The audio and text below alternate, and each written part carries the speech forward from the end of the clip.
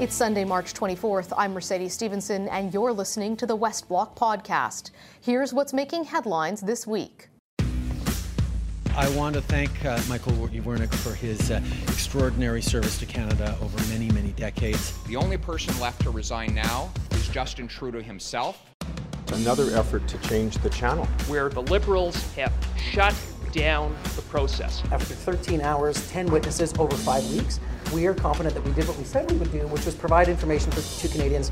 Our fourth budget. Very pleased with what we're able to do this year. This budget has no legitimacy. The Liberals can't seem to keep the SNC-Lavalin affair out of the spotlight. Jane Philpott told the magazine, quote, "There's much more to the story that needs to be told." We granted an unprecedented waiver so that people could be heard on this matter. The clerk of the Privy Council announced his resignation, and the Liberal majority on the Justice Committee shut down the probe into the SNC-Lavalin affair. The opposition is asking the Ethics Committee to probe possible political interference. They'll meet on Tuesday. All of this comes as the government tabled its final budget before the election, with $4.2 billion in new spending and still no end to the deficit. It has been bombshell after political bombshell over the past week in the SNC-Lavalin scandal. On Monday, the clerk of the Privy Council resigned. Tuesday, the Liberals on the Justice Committee ended their probe into alleged political interference and blocked former Attorney General Jody Wilson-Raybould from appearing before the committee again. Then MPs pulled an all-nighter for over 30 hours voting, and former Cabinet Minister Jane Philpott broke her silence to say there's much more Canadians need to know. So will the government allow Canadians to hear the full story? Joining me now from Burlington is Karina Gould, Minister of Democratic Institutions. Welcome to the show, Minister. Thanks for having me, Mercedes. We had a letter released by Jody Wilson-Raybould on Friday to the Justice Committee saying she has more to say, and since she's not being called back in front of the committee, she's actually going to submit it in writing as a written testimony. We also heard from Jane Philpott last week in her interview with Maclean's, in which, talking about the SNC-Lavalin story and the Justice Committee shutting down, she said that she believes, quote, there's much more to the story that should be told, and also went on to say, I believe we actually owe it to Canadians as politicians to ensure that they have the truth. In light of those two developments, do you believe that there should be an additional inquiry or investigation into the allegations that have been made? No, look, Mercedes, I think this is normal practice when it comes to committees. Witnesses are often invited to submit additional feedback or testimony or whatever evidence that they have after they have testified. The Justice Committee is welcoming that, and, you know, Jody testified in front of the committee for almost 4.5 hours. She had a 40-minute opening statement. If you watch it, you know, the questions and the answers began to be repetitive. She had a tremendous opportunity to provide additional information at that point, and I think that this is appropriate. You know, what we were hearing from many people yesterday was, you know, if you feel like you have more to say, then say it. You know, the Order in Council gave you permission to speak about anything related to SNC-Lavalin, and so I think that this is entirely, you know, the right way to do this, and the Justice Committee members will be seized with this matter, as they have been for the past 6 weeks. And we should also remember that the Ethics Commissioner is also investigating this. So there are two robust avenues and mechanisms that are looking into this issue. But when the Liberals were in opposition in 2013, and I'm looking at a quote here from Bob Raitt, he said that there needed to be a public inquiry into the Senate scandal because, quote, it would be more fair and the light of day and the light of sunshine would be clear and expose everything and the public could see it. So why is it that the government feels that the Ethics Commissioner is sufficient in this case and there's no need for a public inquiry, but in opposition felt very differently about the Senate scandal? Well, so with regards to our view of public institutions and parliamentary officers, we have tremendous respect for the institutions of democracy and parliament here in this country, and feel that the Ethics Commissioner has absolutely the tools necessary to look into this. But also, I would like to remind remind you and anyone watching that the Justice Committee has been studying this for up to 6 weeks. They have heard from Jody herself. She had 4.5 hours to testify, to put things on the record. They've heard from the clerk of the Privy Council, from Jerry Butts, from her former deputy minister, the Deputy Minister of Justice. They have had they haven't heard from Minister Philpott, and it's all been in public. But they never heard from Jane Philpott, and she's saying that she had a lot to say. That's an interesting question, because Jane, as I've been seeing, throughout different reporting over the past couple of days, hasn't actually been present in any of the meetings that were being discussed. If Jane has something to say, she's a parliamentarian, and she can absolutely exercise her privilege to say that, as any parliamentarian can, something that we've seen, confirmed by numerous parliamentary experts. And so there is an opportunity for her to share. And I think anyone feels that if there is something that needs to be said, that Canadians need to know about, then they should definitely put that on the record. I think it's what we expect of politicians, no matter what. But she was pretty clear in that interview in Maclean's in saying that she thinks the alleged interference was inappropriate and that it's in a very serious criminal case. What's the harm in allowing these women to appear before the committee and to voice their concerns? And aren't you worried that otherwise there might be a perception that this is a cover-up? So, Mercedes, Jody has written to the committee. She has said that she will be sharing more information. She is absolutely within her right to do that. They both have mechanisms available to them, if they choose to share this with Parliament. And those are their decisions that they are taking and how they pursue this matter. I can't speak on their behalf. They have to do that. And the Prime Minister has waived both cabinet confidence and solicitor-client privilege for Jody, something that is really unprecedented. It's only happened 4 times since 1987. And so she can speak to anything with regards to SNC-Lavalin, and that is the same as it is today as when she testified in front of the committee a few weeks ago. Given that you're the minister in charge of democratic institutions, and we've heard in the testimony that elections and partisan political interests came up as reasons for trying to convince the Attorney General to intervene, are you concerned about that, and do you believe that partisan political interests or elections are ever a valid reason to intervene in a criminal prosecution? Look, I'm not going to get into those conversations because that was not something that I was part of, and I don't want to speculate on what the nature of those conversations were, because we've heard two very different sides of this. But one thing that I do think is really important, and it's something I mentioned when I was on your show last time, is that, of course, as cabinet ministers, we are going to be having difficult discussions. Of course, we are going to be bringing up a number of issues and how they impact Canadians, because that is our job as politicians, as representatives, to ensure that we are reflecting the diversity of the economy across our country, to make sure that we're reflecting the very real interests and impacts that it will have on our constituents. My job as a member of Parliament is twofold. On the one hand, it's to represent what's happening here in my community, and if that means that there are potential job losses in my community, I have to stand up for those people. That is part of my responsibility. The other part, as a cabinet minister and as a member of Parliament in Ottawa, is to look at the national picture and to understand how that applies within it. These are complex issues that have a lot of context to them, and I think Canadians expect us as parliamentarians, as politicians, and as representatives of them to make sure that we're having these difficult, challenging, complex conversations regardless of what the issue is. Do you believe these two women can stay in the Liberal caucus? So both of them have stated that they continue to believe in the Liberal Party. They both have stated that they support the agenda and the values and the programs that we have put in place. In fact, both of them, played key roles in some of the big files that we did, medical assistance in dying, the legalization of cannabis, you know, to name a couple of them.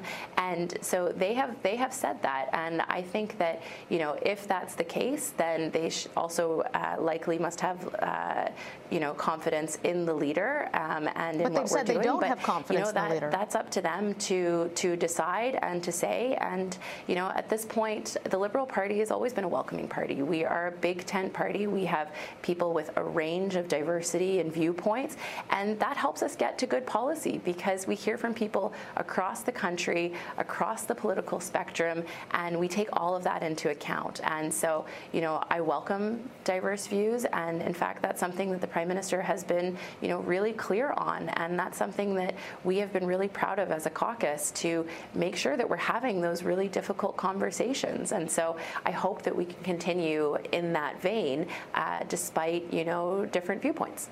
Minister, we have to wrap it up there because we are out of time, but thank you very much for joining us today.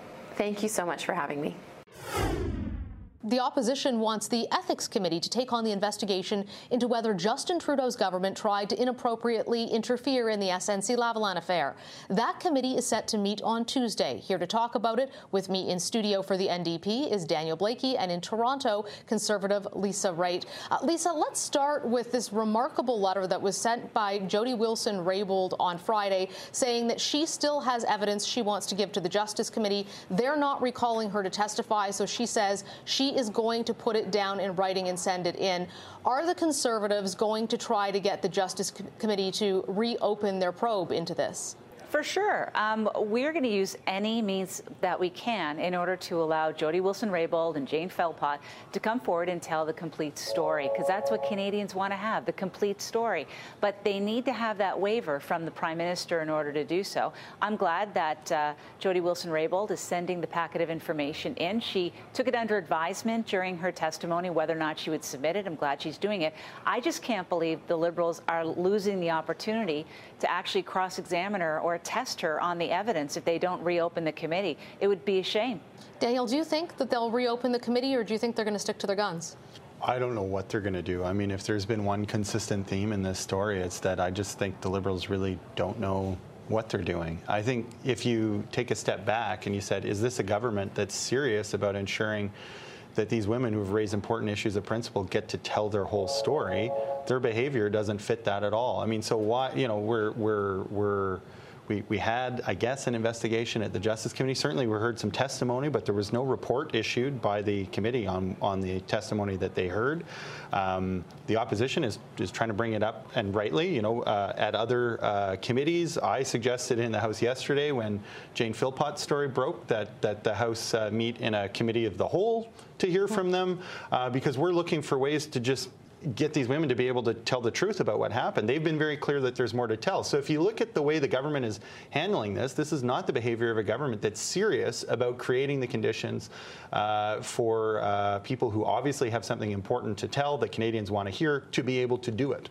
Lisa, do you think that you'll have a better chance at the Ethics Committee? It has a Conservative chair, but there's still a Liberal majority. Do you have any indication they're going to be more receptive to this than the Justice Committee was? It's a different set of Liberal MPs who sit on the Ethics Committee, or at least supposed to. I don't know whether or not they're going to substitute in different people on Tuesday. And certainly they'll make the pitch to, meaning our guys will make the pitch to say the reasons why we believe that there should be some kind of availability for people to come forward and tell the story in full. And we'll have to be in the hands of the committee to see what happens. Just having the chair isn't necessarily the winner. We have to have one of the Liberal MPs to vote with the opposition on this. Lisa, what happens to Jody Wilson-Raybould's written testimony if Justice doesn't reopen the probe? Will the Canadian public ever have a chance to see it? My understanding is that, yes, that these are documents that are being sent into the committee. If she were to give her testimony to the committee, it would all be available and open to Canadians. The notion that it would not be allowed to go to Canadians, I think, has to be put in place by a vote of the committee, meaning a Liberal would have to say, I move that we do not release this material. That would be extraordinary, Mercedes. I can't imagine how people would take that lying down, that they know that the material is coming, that's going to help clarify the matter, and then the Liberal MPs vote to suppress it. I think I'm going to bet on the fact that this testimony will come out. Daniel, if the Justice Committee says we're not going to let anyone see this, or we will, but we're not talking about it any further, and the Ethics Committee says no thanks, taking a pass, what are your next steps to try to continue to press this issue? Are there other committees or other ways that you can pursue this? Well, of course, you'll know that the NDP has been calling for a public inquiry, because not only do we need to create the space for Jody Wilson-Raybould and Jane Philpott to be able to tell their story, but we also would like somebody who's clearly independent to be in charge of investigating what's going on and to deliver some findings to Canadians, to give them a sense of what actually happened, what were the salient points, and what conclusions should be drawn. We never had that at the Liberal Justice Committee anyway. What they've done by shutting that down isn't blocking Canadians from getting good findings. I don't think those were on offer in the first place, but what they did do was block further testimony. So public inquiry is certainly what we think is the gold standard and what we should be doing. But there are other ways. So part of that is, you've probably heard Liberals recently saying, well, they could just get up in Parliament and tell their story and they're protected by parliamentary privilege. Well, I mean, anybody who's been in the House for any amount of time knows that MPs just can't get up and talk about whatever they want, whenever they want. And so if the government was actually proposing that in good faith, what they would be doing is working with the other parties to set aside time in the House of Commons. That's another option. I mean, all of these things are less good options than having a proactive plan for a properly ordered inquiry that hears from everybody that ought to be heard from. So, yeah, we're going to keep looking for options. There are some options available, but as we go down the line, they're all the next best option. Lisa, what do you say to people who say this is a game of political cat and mouse? Why do they keep saying, I have a secret, I have something to say, but not just coming out and saying it? If it's so bad, if it's so serious, why won't they stand up in the House and simply say what they have to say?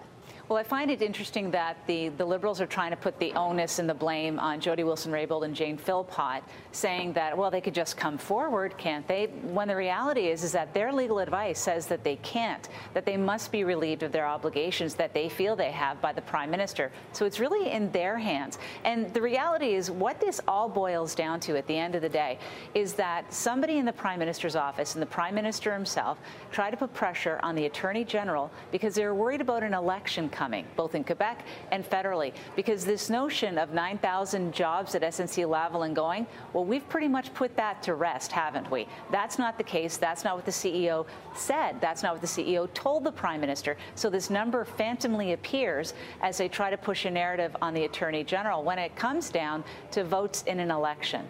And that has to be looked into. That is crass political interference with a criminal justice issue. And Canadians want to know exactly what happened.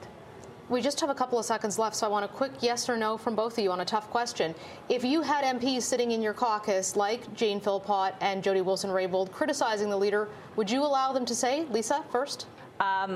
So we have a different, it's not yes or no for us. We have a process. We would vote on whether or not they would be allowed to stay in caucus, and I'd have to hear from them specifically. But if it's the same fact set, as what we have, I would vote yes. Keep them. Daniel?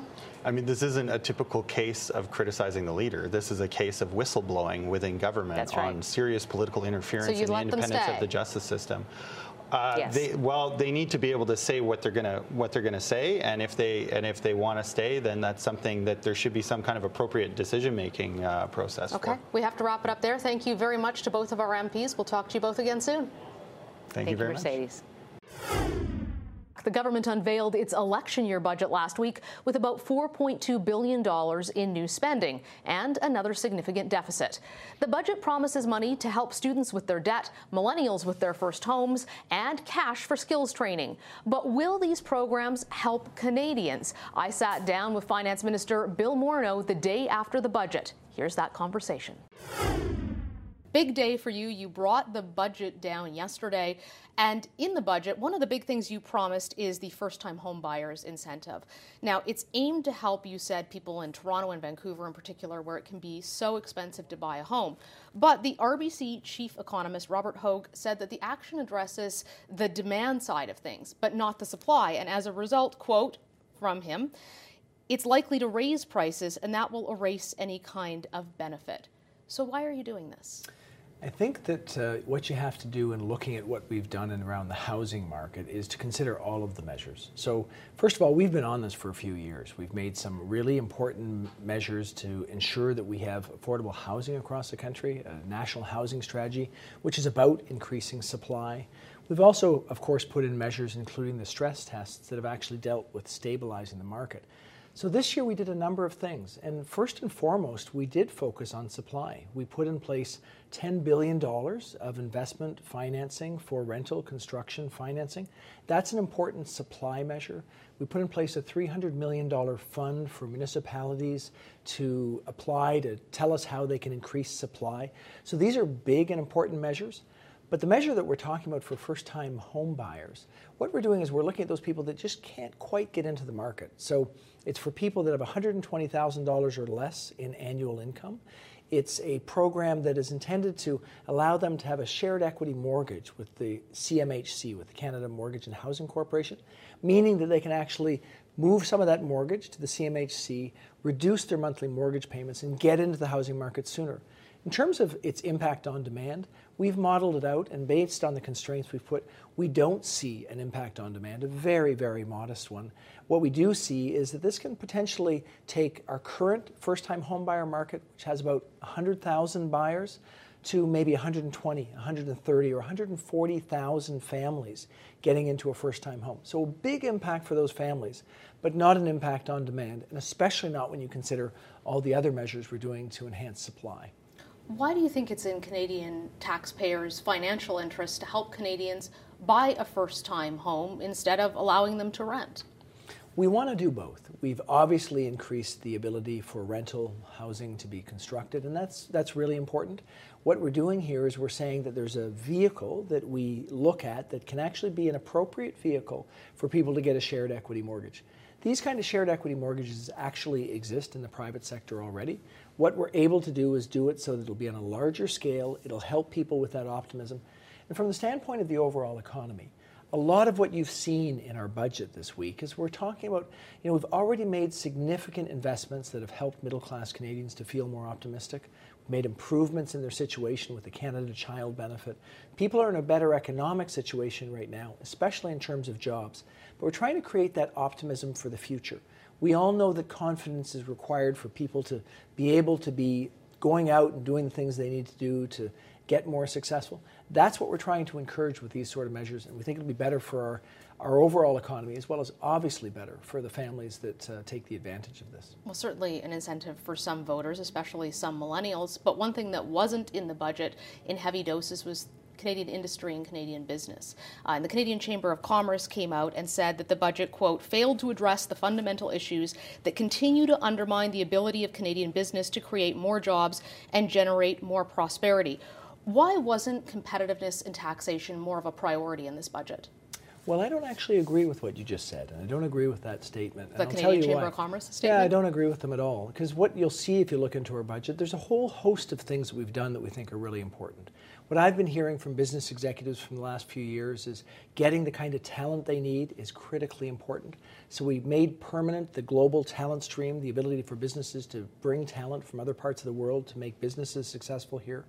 We obviously put in place what governments have been looking at how, around the world, how we can actually ensure people are prepared for the future of work. We put in place the Canada Training Benefit. Businesses have been asking us to think about how we can better train employees. It was an important ask from the Business Council of Canada. We put in place an ability for people to get up to 4 weeks of training every 4 years, and the kind of tax credit that gives them $1,000 to put towards training courses.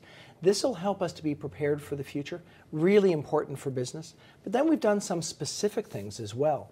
We made the SHRED program, the Research Development Program for businesses. We made that better for small businesses to be able to use it more appropriately.